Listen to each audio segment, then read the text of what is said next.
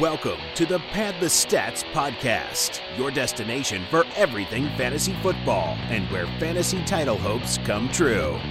And now, your host, James Swanson. Our first fantasy draft of the season, our first real fantasy draft of the season is in the books, and I'm here to break it down for you. Hi, everybody. I'm James Swanson. This is Pad the Stats Fantasy Football Podcast, and I'm here by myself today to talk about our combo draft that Pat and I completed last night. Today is Monday, July 1st, and look, I know it's still early for a lot of people out there, but football season, fantasy football season is right around the corner. You're going to start thinking about your drafts here probably in the next month. August is right around the corner, so it's never too early to get you ready to dominate your drafts, and that's what I'm here to do and try to help you to do today. So what I'm going to do is I'm going to go through all of our picks that we went through last night, some a little bit longer analysis, some a little bit shorter. Obviously towards the back of the draft, I won't kind of get into those picks as much, but I want to give you an idea of where our heads were at when we were making some of these decisions, whether we were kind of back and forth on a couple guys. So this was a 12-team league. It's PPR. It's a 2-flex league, so quarterbacks were going very late. I think the first quarterback to go was Mahomes in the 4th, but then I don't think Aaron Rodgers went until the 7th round. We ended up getting Drew Brees, I think, in the 10th or 11th round. So that was great. But this is kind of a different league because you need to really take some strategy into it because it's a no-trade league. It's 10 bench spots. It's actually through Real-Time Fantasy. If you've never heard of Real-Time Fantasy, they do this. It's called the Fantasy Championship. They do it every year. It's a big league where you have these individual 12-team leagues, and then at the end of the season, during the playoff time, it breaks into a larger tournament style, so the top 4 teams from each league get entered into this large tournament pool. The grand prize is $250,000, but for your 12-team league, there's also a $1,000 prize for first place and a $500 prize for second place. So it's a lot of fun. It kind of adds in the element of not just the 12-team standard fantasy football redraft league kind of mode, but also the larger tournament, not daily fantasy, but it kind of has that feel to it at the end of the season. So it's kind of twofold, but it's really nice. Pat and I did one by myself last year. This season, Pat and I are going to do a combo team together, and that's the team that I'm going to talk about that we drafted last night. I'll speak about that first, and then we're each going to do our 2 individual leagues through the Fantasy Championship in real time as well. So let's get right into this thing. We had the 9th overall pick. Again, this is a 1 quarterback, 2 running backs, 2 receivers, a tight end, 2 flex spots, and that's running back, wide receiver, tight end, a kicker, defense, and then 10 bench spots. As I mentioned, no trade league, so the waiver wire is also, the free agent pool is very, very thin throughout the season. So this is a league where we said, okay, we came into this thinking, first off, we didn't love having the 9th overall pick. It wasn't an ideal spot for us. I think it was a little bit better than when you're at 6 or 7. You get past those that top flight of running backs, and then you're deciding between, say, DeAndre Hopkins or Devontae Adams or Le'Veon Bell. But this actually fell about perfect for us. So I'll go through the first round quick, some of the picks that went, and then I'll talk about our pick. The top 4 is going to be a little bit of shuffling, but mainly it's going to be unchanged in terms of how the top 4 fall. I went Barkley, McCaffrey, Elliott, Kamara. If you have not listened to our running back rankings episode, or our numbers 1 through 12 episode, I suggest you go back and listen to that. We released that last week. We still have not done our 12 to 24, or 13 to 24, excuse me.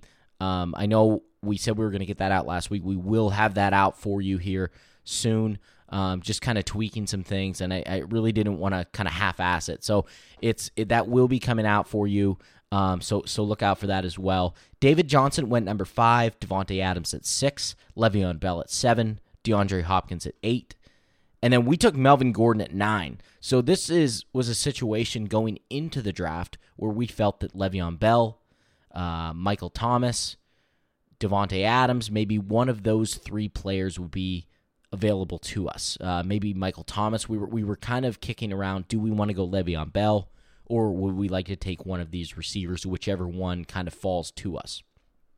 Well, we didn't have to make that decision. Melvin Gordon falling to us at number 9 was an easy decision. We were not going to kind of mess with that at all. Jake asked us this morning, actually, did you consider Michael Thomas in this spot? We did not. This was an easy pick. I think we submitted it within about 6 seconds. One of those situations where you're running to the podium because we feel like, look, don't outsmart yourself, try to outthink yourself, I guess is what I'm trying to say with Melvin Gordon here. This is a guy who could easily be a top 2 or top 3 running back when it's all said and done at the end of the season. He could beat out any one of the top 4 running backs that are taken in the draft. He's going to be a bell cow, and there's really not a whole lot to think about here. So we were very happy to get Melvin Gordon in the first round. Michael Thomas went right after him at 10, and then Odell Beckham at 11, and Joe Mixon at 12. Again, the 12-team draft, full-point PPR, 4 point per passing touchdown. So at the turn, it went Mixon, Gurley, then Juju Smith-Schuster, Dalvin Cook, and then this was another no-brainer. So we followed up the Melvin Gordon pick with Julio Jones.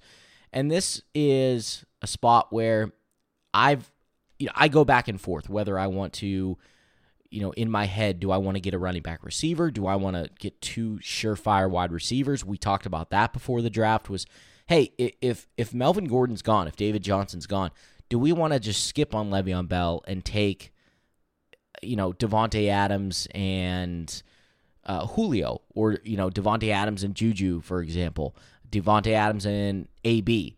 So that was one of the discussions that Pat and I had before the draft. This worked out well where we felt that we were getting a balance and a really, really good one.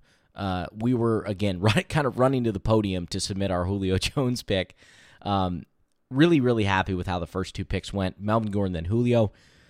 The second round, I won't read off every pick, but I'll get through the first 2 rounds here. The second round rounded off with Mike Evans, Travis Kelce, James Conner, T.Y. Hilton, Damian Williams, Leonard Fournette, Antonio Brown, and Nick Chubb. And I thought the Antonio Brown, that's the Christian McCaffrey owner who took McCaffrey at 2. Now, I would have preferred Kamara there, but I don't think you can really go wrong with those first 4 picks. It's really kind of who you like, who's your guy. So he gets McCaffrey and AB, and I think that's I think he's got to be really, really happy about that. I know I would have been in that situation. Nick Chubb, and then in the third round, so it comes back to us at 3.9. We take Aaron Jones. So at this point, we have Melvin Gordon, Aaron Jones, and Julio Jones. This was another pick, and I'll get to this, but our first 5 picks we felt really, really good about. Aaron Jones is another guy who I could easily see being a top 12 or top 10 running back. I have him just outside of my top 12 right now. But look, Aaron Jones proved last year that he is a far superior runner to Jamal Williams. So, Matt LaFleur comes in. They bring in a running style that's going to be kind of an outside zone scheme run. I think that plays well into what Aaron Jones does. He lost some body weight, some body fat percentage this summer. Aaron Jones, there was a quote that he had joked about Aaron Jones being Aaron Rodgers was saying about Aaron Jones being one of the fastest guys with a belly that he's ever seen. Apparently Aaron Jones kind of, took that to heart or whatever.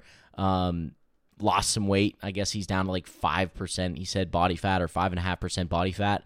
So, I don't know what that means, if that's going to mean even a more explosive Aaron Jones, but when we saw him last season, I think we saw a pretty explosive Aaron Jones in that form, in 2018 form too. So, look, this guy looks like the best running back in that backfield. I'm hoping that they continue to give him the workload, and I'm hoping the biggest thing here is, can he stay healthy for 16 games? It was hurt the last 2 weeks of the season last year, had that suspension to start the season. So, but yeah, Aaron Jones is a guy, again, we were excited to take him. We think he has top 12 upside, and very comfortable plugging him in as our RB2. So then it comes back to us with the 4th pick of the 4th round, and this was another one. It was easy again. This was amazing because I think at this point, when you get to that 3rd, 4th round, sometimes you struggle with some picks. We were considering a couple guys. We said, okay, if Tyreek Hill gets back to us, do we want to take him in the 4th round? He went 2 picks before us. So we ended up going Stephon Diggs. So this is a situation where we had 2 receivers, 2 running backs. We were feeling really good about it. Diggs, again, just a quick kind of take on what you should expect in 2019 from the Vikings receivers. I think it's very similar to what we saw last year. Both guys are going to be very productive. Kirk Cousins is going to lean on them both heavily. It would not surprise me if Diggs is, again, 110, 115 targets, somewhere around 90 catches, I think is probably where you're going to see him. So very comfortable getting him as our wide receiver 2. We feel extremely, extremely good about our running back 2 and our wide receiver 2. And we felt like we knocked it out of the park in terms of what fell to us in those first 4 rounds. Again, we weren't super excited about picking at 9 because we thought some of the options weren't as good as some of the other places in the draft. But it turned out where I think we got the best bang for our buck for where we were picking. So extremely happy with how those first 4 fell. When it came back to us at 5.9, we took Cooper Kupp. So this is 5 rounds now in a row where we said, okay, they weren't all complete no-brainers, but we felt like Cooper Kupp made the most sense in the 5th too. We could have taken DJ Moore, a guy who I'm very high on, who I think has top 12 upside if he can gel with Cam this year. But he ended up going 1 pick after us, but we felt that Cooper Kupp was the guy who, look, before he went down with the ACL injury last year, was on pace for a very, very good season, a very productive wide receiver 2 season. So we felt that we were getting essentially another wide receiver 2 and a top end flex option in the 5th round. So very, very happy with Cooper Kupp. Another guy that we had thought of there was Tyler Lockett. He went 1 pick before us. There's some running backs in that area who I think could have a good season, kind of a breakout season, Darius Geis being one of them. I would not mind taking Darius Geis in the 5th round. It wouldn't hurt to get Adrian Peterson late in the draft if you can, just to have that assurance of, hey, you're getting the early down back in Washington. But we felt very good about taking Cooper Kupp where we got him, so weren't too upset that Geis and Lockett went the 2 picks before us. When it came back to us in the 6th round, we ended up taking... This was the 1 pick in the 6th where we said, we didn't feel great about it. We took Chris Carson. Pat is a little bit up and down on Carson. Lamar Miller went 1 pick after us, who I think they're pretty similar in what you're going to see. I don't know if Lamar Miller carries the ball as many times as Carson does. Now, Carson touched it 260-plus times last season out of the backfield, or at least running the ball. I don't know if Seattle quite gets to the numbers that they did last year in the running game. They threw the ball the least amount of times in the league. They ran the ball the most. So do they repeat that? I think that they're going to be a top 5 running offense again. But I don't know if they quite get to that. And I don't know how much. There are a lot of question marks here. This is why we had such a dilemma, was what kind of workload increase does Rashad Penny get? Is Chris Carson going to get 260 carries? We don't think so. They picked Penny in the 1st round last year. You have to think that they're going to give him some sort of a chance, maybe a bigger crack at the workload. But again, if you get a top 5 offensive team in terms of rushing, we still felt that, okay, we're going to get a pretty good running back. Like, I still think the 230 carries is in the ballpark for Chris Carson. It's going to probably come down from that 260 mark, but I still think you're getting a pretty good option. And in the 6th round, we felt okay with it. We didn't love it, but we felt okay with it. So we went there at 6. Another guy that we had considered here, Allen Robinson, who went right at the end, the last pick of the 6th round. And then Aaron Rodgers went the first pick of the 7th round. So I talked about that earlier on the recording, was, the quarterbacks just go really late. I got Drew Brees in the 9th round last year. This year, it was the same thing. We kind of saw that falling was, we had considered taking even Andrew Luck here in the 6th round and saying, okay, let's just get that top-end quarterback. But at the end of the day, we felt like, the way this thing's going, we can wait. We can wait. We can get a ton of value in the double-digit rounds, and I will talk about that because that's exactly what we did later in this draft. So it came back to us in the 7th round. And we ended up taking, let's see here, 7. I'm looking at the big board. Miles Sanders. Miles Sanders fell to us in the 7th round. We felt like he was a 6th-round value. We kind of felt like this was a no-brainer. We didn't want Royce Freeman. We didn't feel good about the other running backs in this spot. We felt like we should get another running back before that cliff. So that's something that you need to consider in your drafts, is there is a really sharp cliff after that 6-7 round range in terms of the running backs. I think there's a few guys who could emerge. You're talking about Nyheim Hines, getting him a little bit later. I think he's a good option. Talked about Adrian Peterson, getting him later.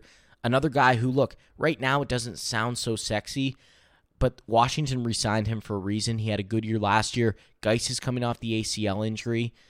Look, I don't think anybody is going to say it wouldn't completely shock anybody if Adrian Peterson came out and led them in carries again. So, but the point of the matter here is there's a big cliff. It's hard to get a lot of great value later in the draft. So we went with the strategy of, hey, we're going to try to get 3 running backs within the top, the first 7 rounds.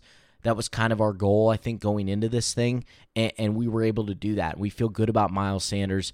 Actually, we took 4 running backs, I should say, within those first 7 rounds, which is even better now with the 2 flex, format. We felt like, hey, we have a guy coming off the bench who we can plug and play, and we feel pretty confident in. And then it came back to us in the 8th round, 8.4. We ended up taking Jared Cook. This was the last of the tight ends that we felt had that ability to, the upside, I should say, of the top 5, right? We had him at, I think I have him at number 8 on my, in my rankings. So we felt good about getting Jared Cook where we did in the 8th round. We considered streaming, but we said, okay, we're going to stream one or the other. It's going to be tight end or quarterback. We didn't want to do both. So we thought, okay, let's get a guy with some serious upside here in the 8th round, whether it's quarterback or tight end, and we ended up going in the tight end direction. So took Jared Cook. Right after Cook, we ended up coming back at 9.9, and this was another pick. So along with the Carson pick, we were really torn here. We said, okay, in the 9th round, we ended up going Nyheim Hines, so we got our 5th running back within the first 9 rounds. This was, again, another point where we said, look, there's 2 running backs left that we feel like we would maybe be okay getting. And Nyheim Hines was one of them. And we said, okay, do we want to take Carson Wentz here? Because we felt like he was, luck was off the board at this point. We felt good about Carson Wentz having top 4, top 5 upside, maybe being the last of the guys that we felt could really do that. Matt Ryan was still there as well, but, we weren't. Actually, I don't know. Actually, I'm taking a look at the board now. I don't know if Ryan was not there. I'm sorry. He went in the 8th round. Carson Wentz went in the 9th round. So we did go to Hines. We said, okay, let's just keep this running back train going. We're going to have 2 guys coming off the bench. The pass-catching running back who we felt is a guy who can probably catch 50, 60, maybe more passes in a very good offense. So we knew that we were getting a guy in a good offense, getting shares of a good offense, and we wanted to do that. So while we were not completely sold on Hines in the 9th round, I think it worked out okay for us. We came back in the 10th. We took Geronimo Allison. This was another situation where on Real-Time's big board, Geronimo Allison was way, way, way down there. But we felt when looking at it, look, we just want to get more shares of a good offense, and we think we're getting a guy who could be the number 2 receiver in Green Bay. So, again, felt pretty good about taking Allison in the 10th. We needed another receiver at this point. We only had Julio, Diggs, and Cooper Kupp at this point, so we needed a 4th receiver. So at this point, through 10 rounds, we have 5 running backs, 4 receivers, and a tight end. We're feeling pretty good about ourselves. We kind of kicked around. We said, should we have taken Wentz? But we settled on the Hines pick, and at this point, I think we were feeling okay about that. It came back to us. This is where in the 11th round, we ended up getting Drew Brees. So at this point in the draft, we felt okay about where we were running back-wise. We had 3 running backs, two starters, a flex in Chris Carson, and then Hines and Miles Sanders coming off the bench. And then this was a point where we said, okay, we're going to go 2 quarterbacks in a row. Because again, no trade league, 10 bench spots for each team. There are not a lot of options mid-season. So we knew that we needed to get somebody here. 2 guys, really. So we went Breeze in the 11th, came back and got Big Ben in the 12th. We felt like, okay, we solidified that position. We just got 2 guys who, while they might not be top 4, top 5 quarterbacks, though they've shown that they have that upside, we felt that we got 2 guys that definitely have, top 7 upside or top 6 upside, top 8 upside. So we felt really good about getting those 2 guys there. In the 13th round, a guy who I did not think that I would be taking, Deshaun Jackson, but it made most sense. So this was a point in the draft where Pat and I looked at each other and we said, Pat said, "You want Deshaun Jackson here?" And I said, "No, not really." But I thought about it for another about 10 or 15 seconds, and I was like, I don't necessarily like Deshaun Jackson as a player, but I also feel like, hey, we're getting him in again, share of the Eagles offense who we think is going to be good with Wentz. They have a lot of options, a lot of weapons coming back in that offense. We think it's going to be good. Ultimately, we get their deep threat in Deshaun Jackson in the 13th round. So we just felt like the landing spot, it made so much sense. So we went out and we got our 5th receiver. So at this point, we have 5 running backs, 5 receivers. We're feeling really good about our depth. It comes back in the 14th round. We take another Jackson this time Lamar Jackson. So we got our 3rd quarterback. And I don't know if this was a situation where we came into the draft thinking that we were going to take 3 quarterbacks, but we both said, hey, Lamar Jackson still has, while we don't necessarily love him as a passer, he is a cheat code. He could be a cheat code in fantasy football just with those rushing totals.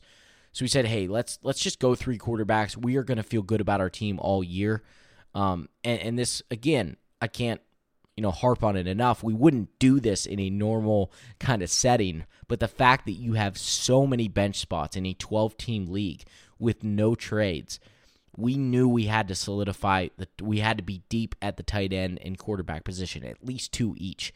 The bench spots alone can kind of justify doing that. So we felt good that we were essentially getting 3 guys that, we're going to feel good about all year, and we have the ability to play some matchups as well.